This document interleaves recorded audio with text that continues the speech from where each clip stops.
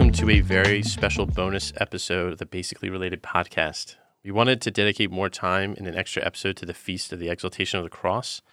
The readings are so rich and thought-provoking, we wanted more time to discuss them than just in the brief period of the regularly scheduled podcast. But even then, we're not going to cover everything because that's impossible. Sacred Scripture is an endless and bottomless mine. If it wasn't, then this podcast would only exist for for 3 years, the three cycles, and that's it. That's right. You can just continually dig into Scripture and find new treasures and new meaning every day. But today's feast is a feast of subversions, revelations, paradoxes. Yeah, it's a beautiful feast. So let's dive right in. So our first reading is from Numbers, and it's the very famous passage, Numbers 21, where God sends the serpents to bite the unruly and complaining Israelites. That the Lord sends these fiery serpents, or seraph serpents. Some have said that the seraph is where we get seraphim because it has this connotation of bright or luminous. It's the same thing actually in the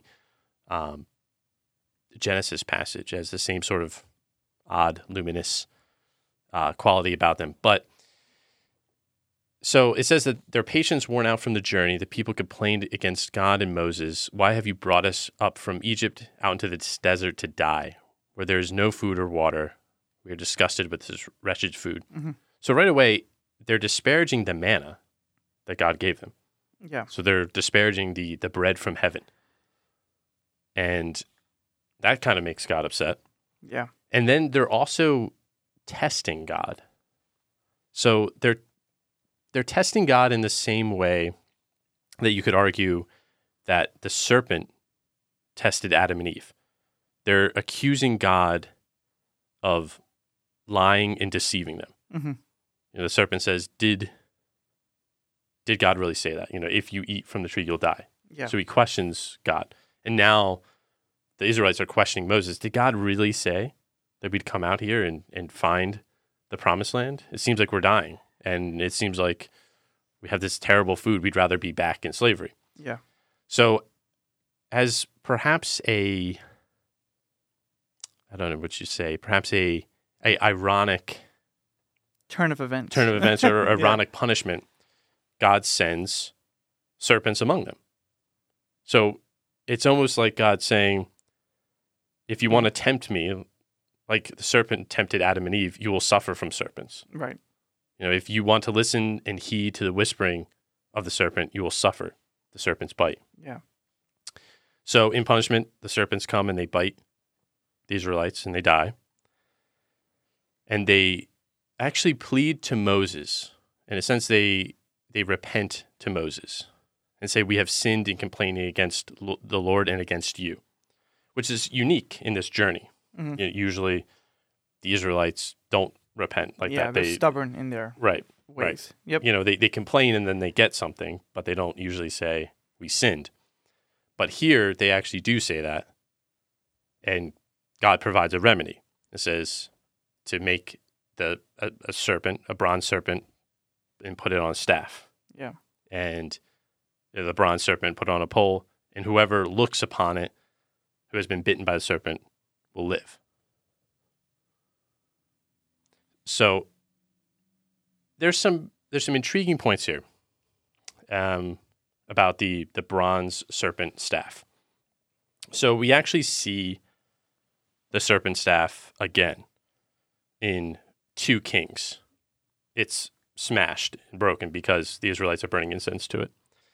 But more interestingly, it appears in the Book of Wisdom. And the Book of Wisdom offers an interpretation of the event.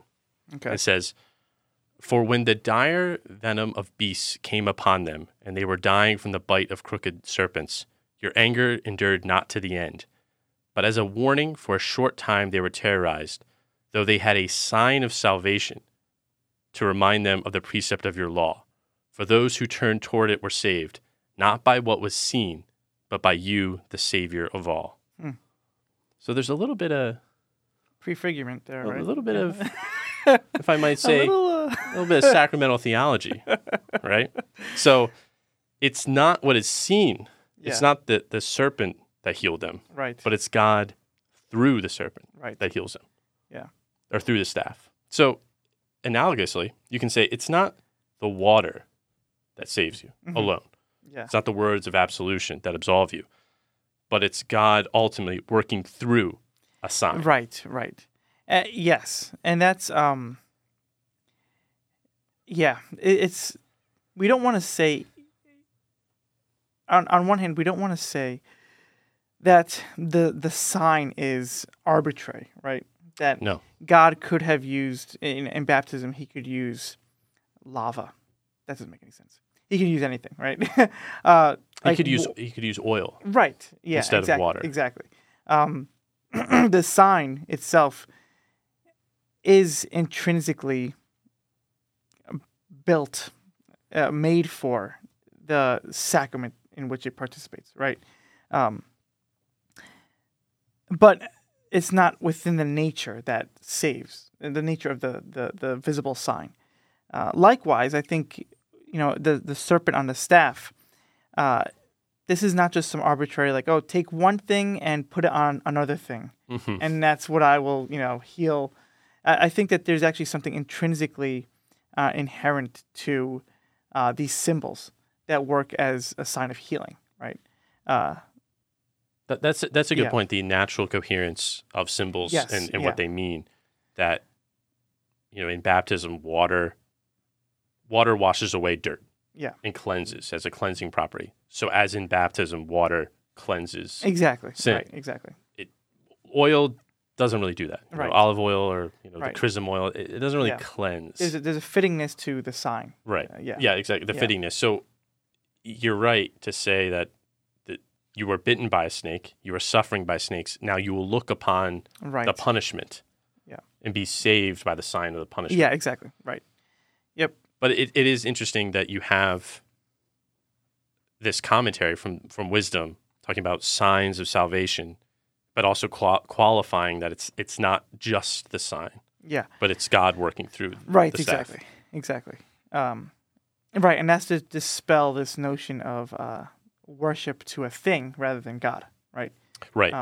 Right. Because the thing as a proper symbol should point to something else. Yeah, exactly. It should point to a higher thing and not just to itself. So it's not that's why in the Book of Kings it ends up being destroyed. It's because they were burning incense to the staff. Yeah. Well, and they're saying no, like it's not the staff. Right. And it is, and this is I think that's all right, but then we have this weird verbiage, when we get to the image of the cross. On Good Friday, don't we say that we worship the cross? Isn't there this language that we use of Yeah. I don't know what to do with that. With the cross. Yeah, I don't know if that's a loose translation but this idea of worshiping the cross. Yeah. Maybe it's this idea that Christ's life is the cross is not, again, arbitrary to his life. It's actually intrinsic to what his mission is. And so you can't really separate the life of Christ himself from the cross in a sense. Yeah. I would be curious about the exact wordage, because sometimes you have the benediction, you have adoration, veneration. But I do think you so often get worship. Now that could be just a bad translation. But it might be that you're right that Christ and the cross are so united. Yeah. And so integral. Right. That they're inseparable. Yeah. Like that the cross, it's to follow the cross is to follow Christ. Right. To follow Christ is to follow the cross. And you can think of almost the wood of the cross being soaked with the blood of Christ. Yes. It almost becomes something different than just wood, right? It's true that it's not just an instrument of torture, but it's actually the thing of salvation, the instrument of salvation. Yep. So anyway, that was a little divergent. We'll get to the cross in a second. Oh, yes. Oh, yes. Oh, yes. But I'm reminded of that that symbol of the medical staff, right, with the serpents. I believe that's a Greek image, but symbolism happens, as Jonathan Peugeot would say, and across all cultures, we do see a universal symbology, universal meaning behind suffering, and how all men, despite their cultures, are saved, right? Or at least at this point, before the ultimate act of redemption on the cross, how some men can find healing, right? Yeah. And Peterson has really analyzed this passage. I don't want to say ad nauseum, but he has talked about this passage a lot. And I think from that psychoanalytical perspective, there's a lot there. Like this idea that once you look upon that which causes suffering, that is already the beginning of your healing, right? Yeah. No, it's I think that'll come to light in the gospel that this passage is connected to, and in fact explicitly referenced by Christ. But yeah, Jung has a few things on this connection of why did Christ connect himself to the serpent? Like, why would he? Because the serpent is, although archetypally ambivalent, sometimes there's a side to the serpent that is evil and venomous, and it bites and kills. But then there's also this aspect of the serpent as that which symbolizes revelation. And that's part of the serpent in the certainly a Gnostic interpretation of the serpent in the garden is that he gave knowledge to Adam and Eve. Right. He was a revelatory creature, and so the serpents have this aspect of change to them and revelation, and so you're looking upon something that at one time was evil, the Israelites, but now it seems to be revealing something about God. Yeah, right. At the same time. Right. And Christ is going to say that I reveal something on the cross to you. Right. And I think just from that purely natural perspective, when you study, I don't want to make it sound so clinical. When you look upon and gaze and meditate on the faults in your life, right? Like the sins, that which is poisoning you, then you will be able to overcome them. The last thing you want to do with your faults is to sweep them under the rug, right? Or to say like, I'm okay, you're okay. Why do I go to confession? I don't need confession, But we have to stare sin in the face, in a sense. And that's the first step of overcoming it. And so it's, this idea that these serpents are causing death among the community, Moses' community. And now you have as an image of the serpent that's not just an image that people like go up to look at, but it's actually it's a bronze image that's put upon a pole. So it's almost like magnifying the fault, right? Not just looking at it, but actually gazing upon it and integrating it into their minds and in their hearts. Well, as you said, it's magnifying the language around the serpent and bronze, seraph, fiery, is this idea of bright. Yeah. So it's not only lifted up, but it's something luminous, illuminated. Yeah. Yeah, and exactly. that's illuminating you. And then you have this sort of back and forth of judgment and death that you're looking upon. They're supposed to look upon the thing that is God's judgment upon them. Yeah. Which is the serpents that came to kill them. And it's also their death. Right. But somehow by looking upon judgment and death, you're saved. Yeah. That's right. Like something about that. Right. And, trying to put yourself into that perspective, that Israelite perspective, where, I can just imagine, like, the sight of a serpent should cause horror if that's what's killing your community. And then to immortalize that, right, as an image. I'm sure it probably brought scandal to some people. Yeah. Right? Like Yeah. here, Moses is like, are you making light of our suffering and death? Like, why are you upholding this? Like, shouldn't we be crushing the serpents and not immortalizing them in bronze and lifting them up? Right. Right. Right. So Yeah. It's pretty well attested to that, serpents are in the ancient world things to be shunned. Like they're dirty things. They're things that, again, have maybe two sides to them, but generally are bringers of death. yeah, exactly. And you're right. It's like you're asking me to look upon an instrument of death Yeah. and telling me that it'll bring healing. Yeah. Right. I think we'll get into it, but again, because Christianity is so integrated into our Western world, like we don't quite understand that point about the crucifixion, is that it's actually an instrument of death.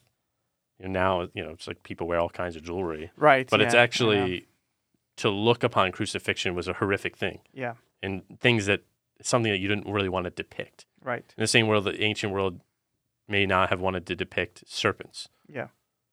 But now we're very comfortable with it. But if you try to get into the mindset that crucifixion is humiliating torture and reserved for slaves, then you might begin to understand the horror of looking upon, you said, this bronze serpent that was supposed to heal you. Right. And how strange that might be. And it's interesting how, that medical symbol of the two serpents on a staff. If we take that analogy of the serpent being death and looking upon it brings healing, on a purely natural basis, in order to defeat disease, doctors and scientists have to study the disease, right? And so, like, you examine it, you put it under a microscope, and you're paying attention to that which causes death. Again, this idea that you're not shying away from it, not sweeping it under the rug for it to come back bigger and badder than ever, right? There's this sense that, like, we recognize death, and now by analyzing it, we hope to overcome it, essentially. Yes, that's like natural medical medical basis, but I think there's something there that will then, as we see, bleeds into what this Feast of the Exaltation of the Cross is about. So, yeah, I agree. Our second reading that we have here is a very, again, it's packed. It's one of the most commented on passages in the Bible. Certainly in the New Testament, there's a lot of scholarship that gets into this Philippians 2, 6 through 11. I'm not going to get into the scholarship on that. Well, it's considered a canticle? Yes, it's right? a hymn. It's a hymn, right? Yeah. A lot of times we'll see it like as a Christ hymn, a Christ poem, and of course the scholarship, debates about did Paul write this? Was it a pre-Pauline tradition? Yeah. But in the end, it doesn't really matter. What is certainly known is that Paul had the hymn, and he used it as the centerpiece of the letter to the Hebrews, the letter to the Philippians, to the Philippians, and it's called Paul's master story, and I like that because I think it's the foundational narrative, or like the myth poem about Christ. And when I say it's the myth of Christ, I don't mean the derogatory sense of not true, but it's the guiding story that reveals deeper truth, right? Exactly. More than moral exhortation, right? It informs us who we are, essentially. Right. It gives us our identity, essentially. Right. You can That's say what a myth is. The myth of America, the foundational mythos of the founding fathers and who they were, and every society has that foundational myth, and that's, for Paul, this letter to the Philippians, this particular passage is that this tells us the story of Christ in just a few verses. Right. It's and in a lot of ways it summarizes salvation history, well, or at least from the incarnation on. Right. And so it begins with Christ, though he was in the form of God. You can think of him as God above the heavens, like the heavens of the heavens.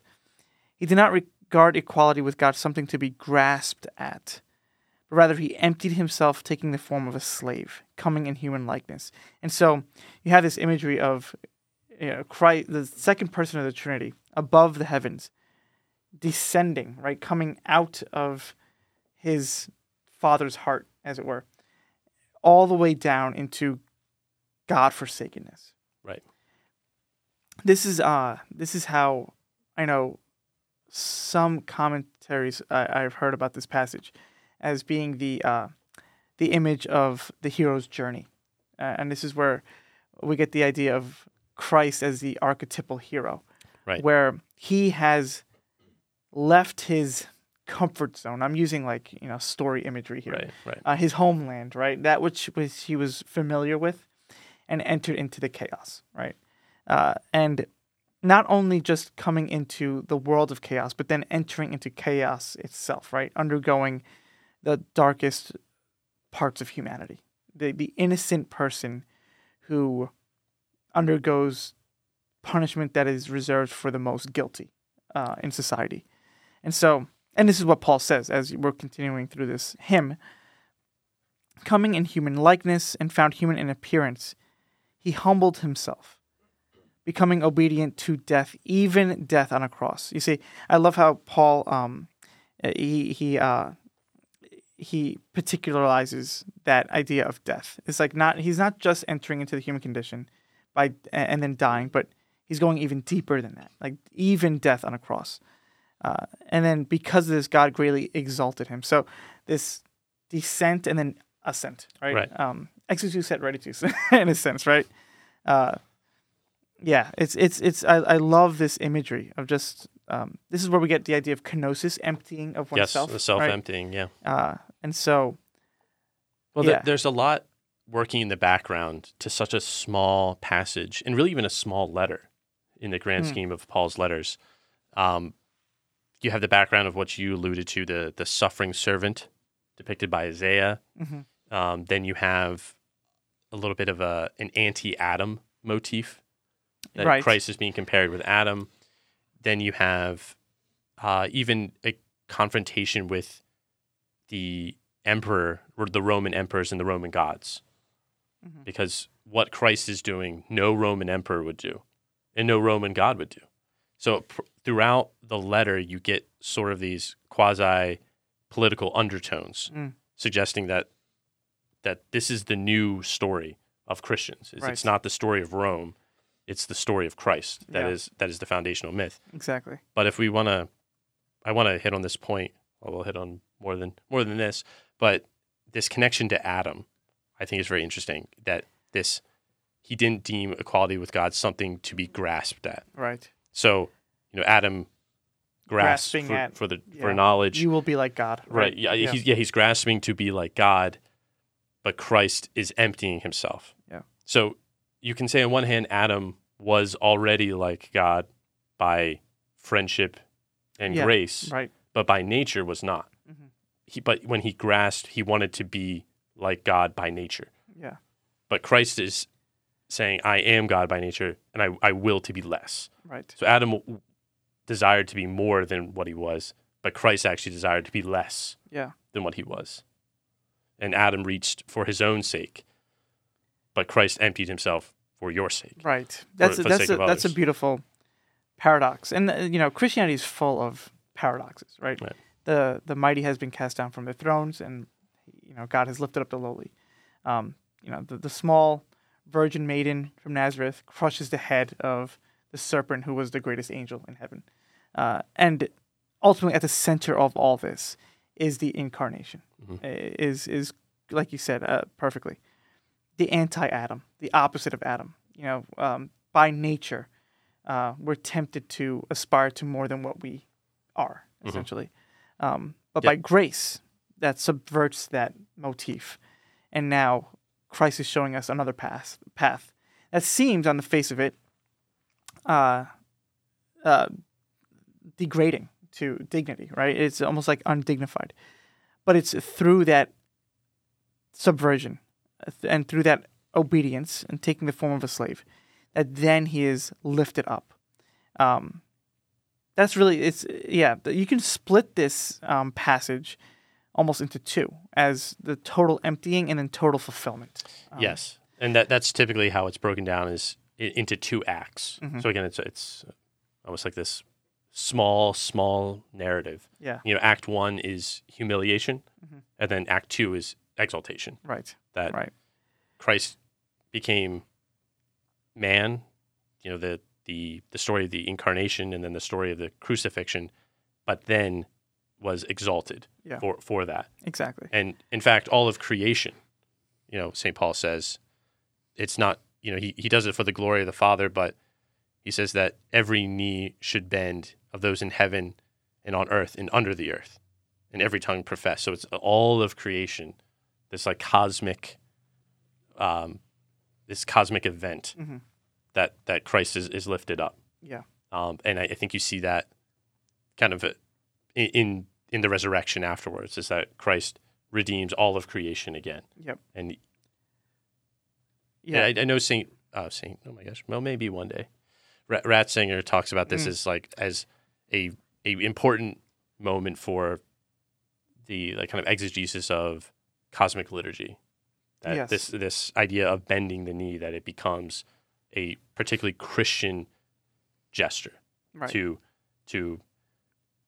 bow in adoration and to kneel. And I think that's something very foreign to our modern American minds and modern minds in general, Sure. is that when one kneels, one is giving an outward expression of devotion to Christ. Yeah. As actually the Right. person, the Lord that you bow to. Yep.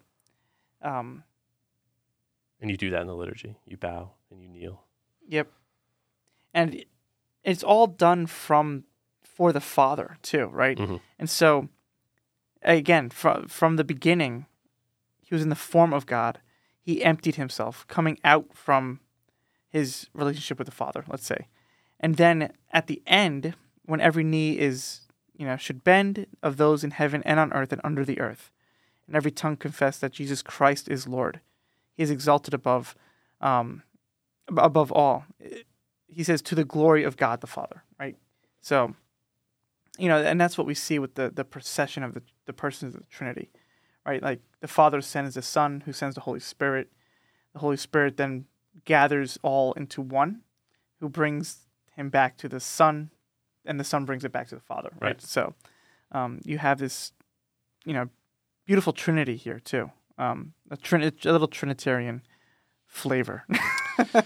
Wow, that's another element to this passage. There's so much in this passage. Also the idea of his divinity was not something to be exploited for gain.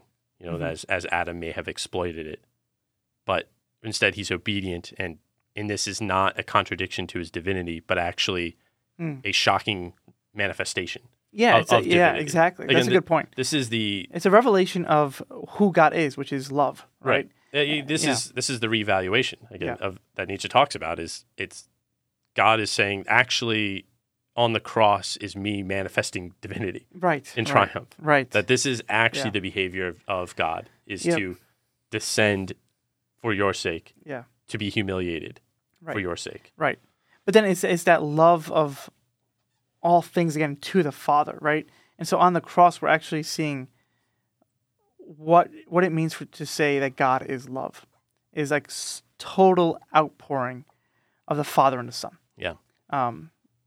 So it's a revelation of, and that's why I think also when Paul says that God greatly exalted him, Christ, and bestowed on him the name that is above every other name.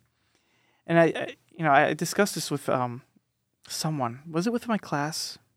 So I don't know. I had a conversation once about this idea that we can actually know God's name, right? And what's encapsulated in a name is someone's identity, right? So for example, I can describe myself physically, like I'm 5'8", I have dark hair.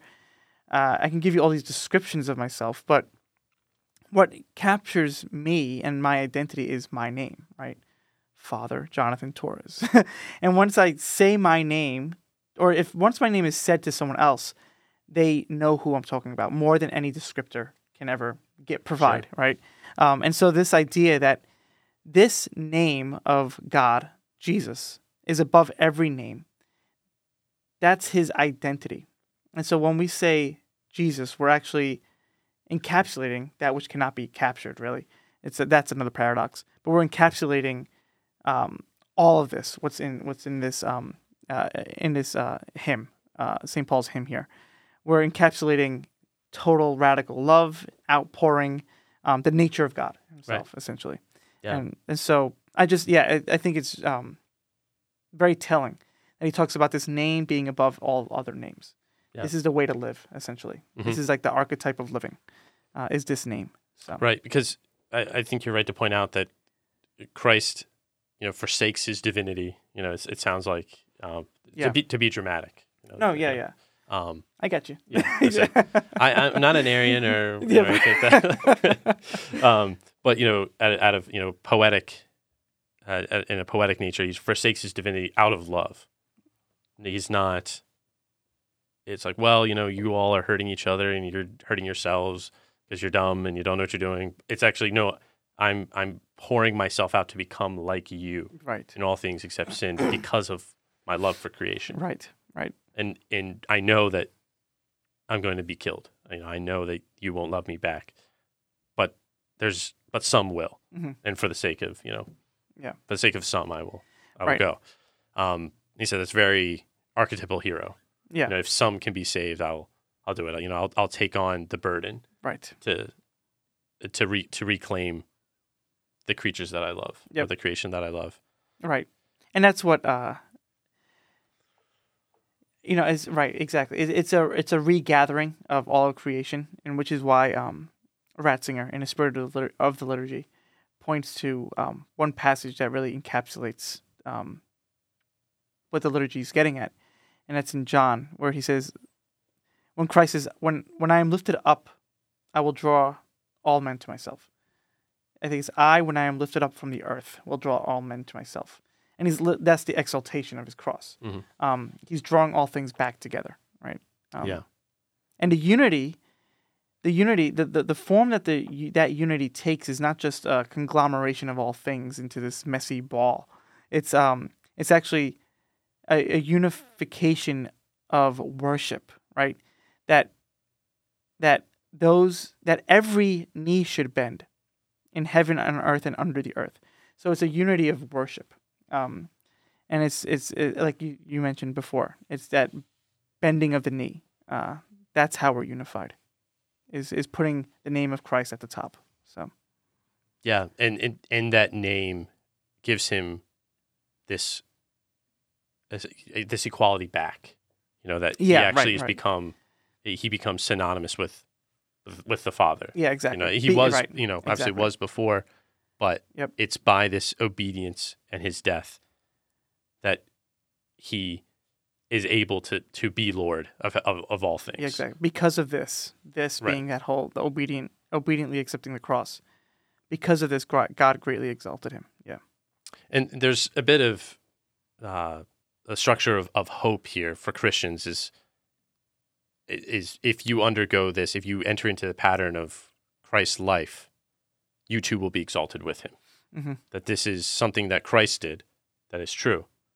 But as the archetypal hero, you're to follow in this way. Right. And to know that although you may be treated as a slave, you may be degraded, you may be killed, by this humiliation, you will be exalted as well. Yeah. Right. Sharing in the cross. Right. Yeah. Right. That it's not something Paul is trying to say here. I think this is not something external to you, but it's something you're supposed to enter into as well. Exactly. And pattern your life off of. Yeah, that's good stuff. Do you want to move to the gospel, maybe? Sure. So the gospel comes from John 3. This is the conversation between Jesus and Nicodemus. There's a lot in this chapter. Some beautiful stuff. Being born again, right? Yes. There's a lot of dualities. He has light and darkness. Right. They're speaking at night, right? Yes. It's really interesting. But here, so here it begins with Jesus speaking to Nicodemus saying that no one has gone up to heaven except the one who has come down from heaven. Again, alluding to Paul's letter, right? Exitus et reditus. In order to go up, you have to come down. And this is, I think we mentioned this before, Dante's Inferno, right? In order for Dante to ascend to the heights of heaven, he has to traverse the depths of hell first. Right. And so you have to go down before you can come up. No one who has gone up to heaven except the one. No one has gone up to heaven. No one who has gone up to heaven except the one who has come down from heaven, the Son of Man. And just as Moses lifted up the serpent in the desert, so must the Son of Man be lifted up, so that everyone who believes in him may have eternal life. Yeah, this is not just a mere connection that we can see. This is him saying just as. Right. It's very explicit of what's going on here. Well, the idea of seeing and believing is very prominent in the Gospel of John. But then you also have, just sort of symbolically or imagistically, you have sight and belief are often used with similar images, illumination, brightness, light. So there's this idea that, you have to look, again, you look upon the cross as they looked upon the serpent, and the illumination of my cross, the revelation of the cross will inform your faith. Right. It will inform you of what's happening here.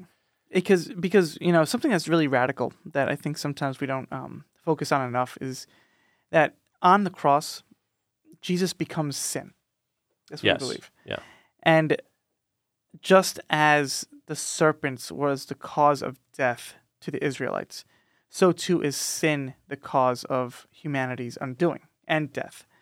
And so when we put up a cross, an image of the cross, not just a cross, a crucifix, and we see death nailed to a tree, we are, just as Moses did, we are showing forth in all of its gruesome glory what the source of our suffering is. And, it's really interesting that after, there's two parts to this gospel. After he says that just as Moses will be lifted up in the desert, so must the Son of Man be lifted up.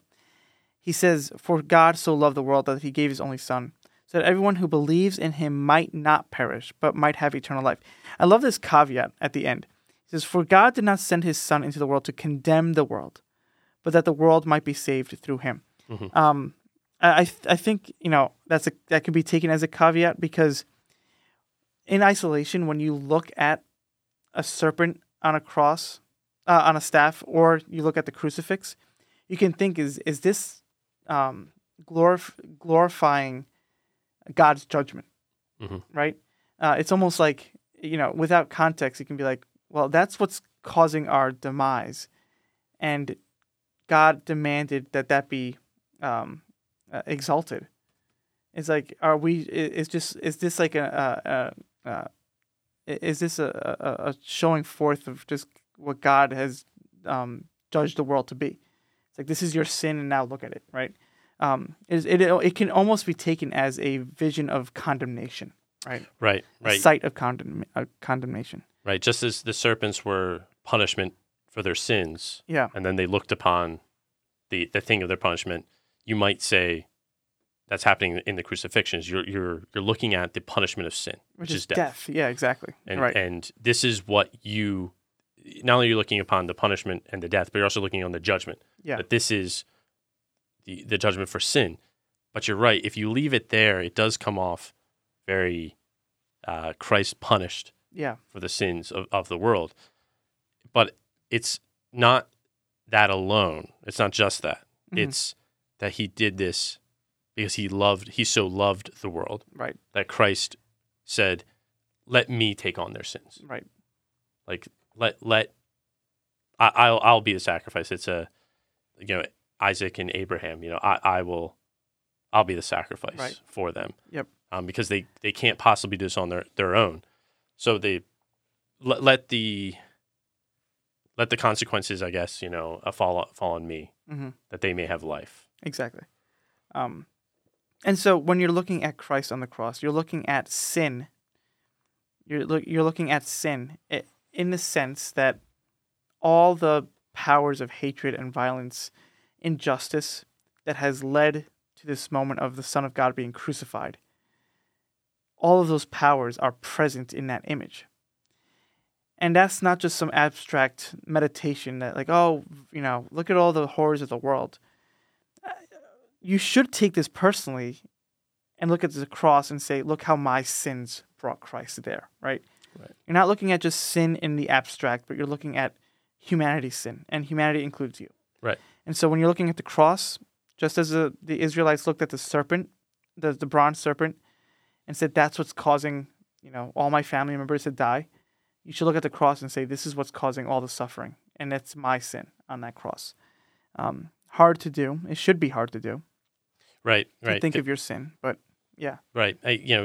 Analogously, the Israelites, again, their own sins brought about the judgment or brought about the punishment of the serpents, and so they're looking upon that which they brought upon themselves. So you look upon the cross and say, "This is what my sins have done." Yeah, exactly. My sins have condemned an innocent man, mm-hmm. and you also if connecting to the second reading. You talked about he had the appearance of a slave, appearance of humans. To say you look upon the cross and he has the appearance of sin, mm-hmm. but without sin. Right. As the golden serpent, or I'm sorry, the bronze serpent had the appearance of a serpent without venom. Right. That it's now an instrument of salvation. It's a sign of salvation, just as the serpents were. So now the cross is a revelation of salvation. Yeah. Exactly. Yeah. Good stuff. There's so much. There's also just like one brief note in the preface for this Mass. You have two options, I believe, but in one of them, the preface before the Eucharistic prayer, it says, "For you have placed the salvation of the human race on the wood of the cross, so that where death arose, life might again spring forth, like the evil one who conquered on a tree, likewise on a tree to be conquered." Yeah, that's good. So again, you have the inversion, the paradox. Right. That, although, I don't want to stress the connection of the serpents, because really the readings are about the serpents in the desert and not necessarily. No, right. But I think that there is that connection. Like the serpent is ultimately an image of death and chaos, right? That's right. The dragon, the image of a dragon is also an archetypal image of evil, which is an evolved serpent, I guess you can say. Yeah. So no, I think that's totally valid. Yeah. But it's, I think that comes to light even more if we can briefly mention that the following day after the exaltation is the feast of or the memorial, at least, of Our Lady of Sorrows. Right. So you have Mary, I think, as the archetypal new Eve.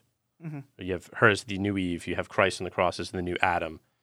And so while Eve was deceived by at the foot of the tree of knowledge of good and evil, Mary actually is obedient and doesn't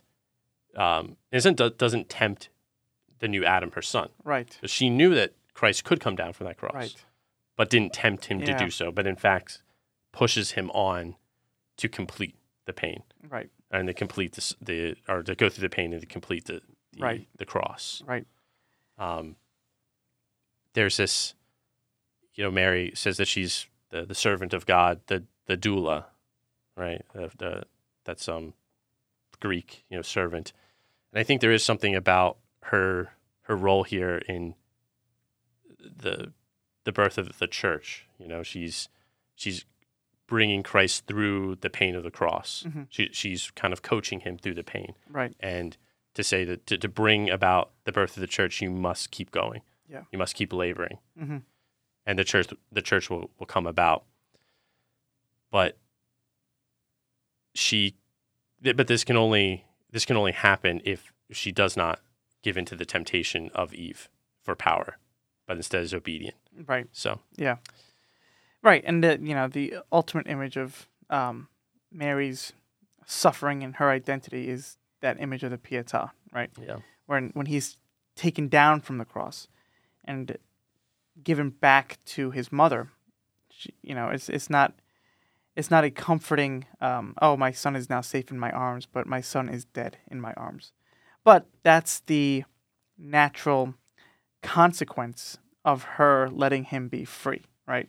And so, so many commentators have talked about the Pietà, but, her arms are not grasping her son. They're actually opened, almost like this sense of like, I'm letting him be free.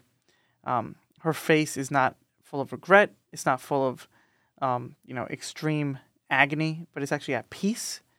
Almost like this fulfilled sense of like she was confident in her choice, to let her son be free. Yeah. So, Our Lady of Sorrows, like that image is, and that memorial is not a memorial where we remember how much, she was agonized in almost like she wishes that her son didn't die. It's a deeper sorrow than that. But she's not regretting her decision, right? And she is like, as the archetypal mother, the ideal mother who lets her son be free and to grow up to be a man, she is naturally going to be sorrowful. Because any mother that lets her son be free is going to let her son enter into suffering. That's just natural.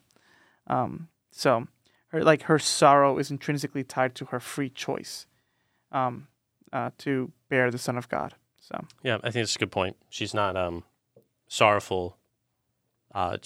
She's not sorrowful in a sense that you might think. It's more that her son is carrying the sins of the world, and she's sorrowful for that. For the exactly. Sins, but also knowing that he must complete his mission. He must complete his mission. Yeah. And that she is not sorrowful for. Yeah. Right. That's true. Well, good stuff.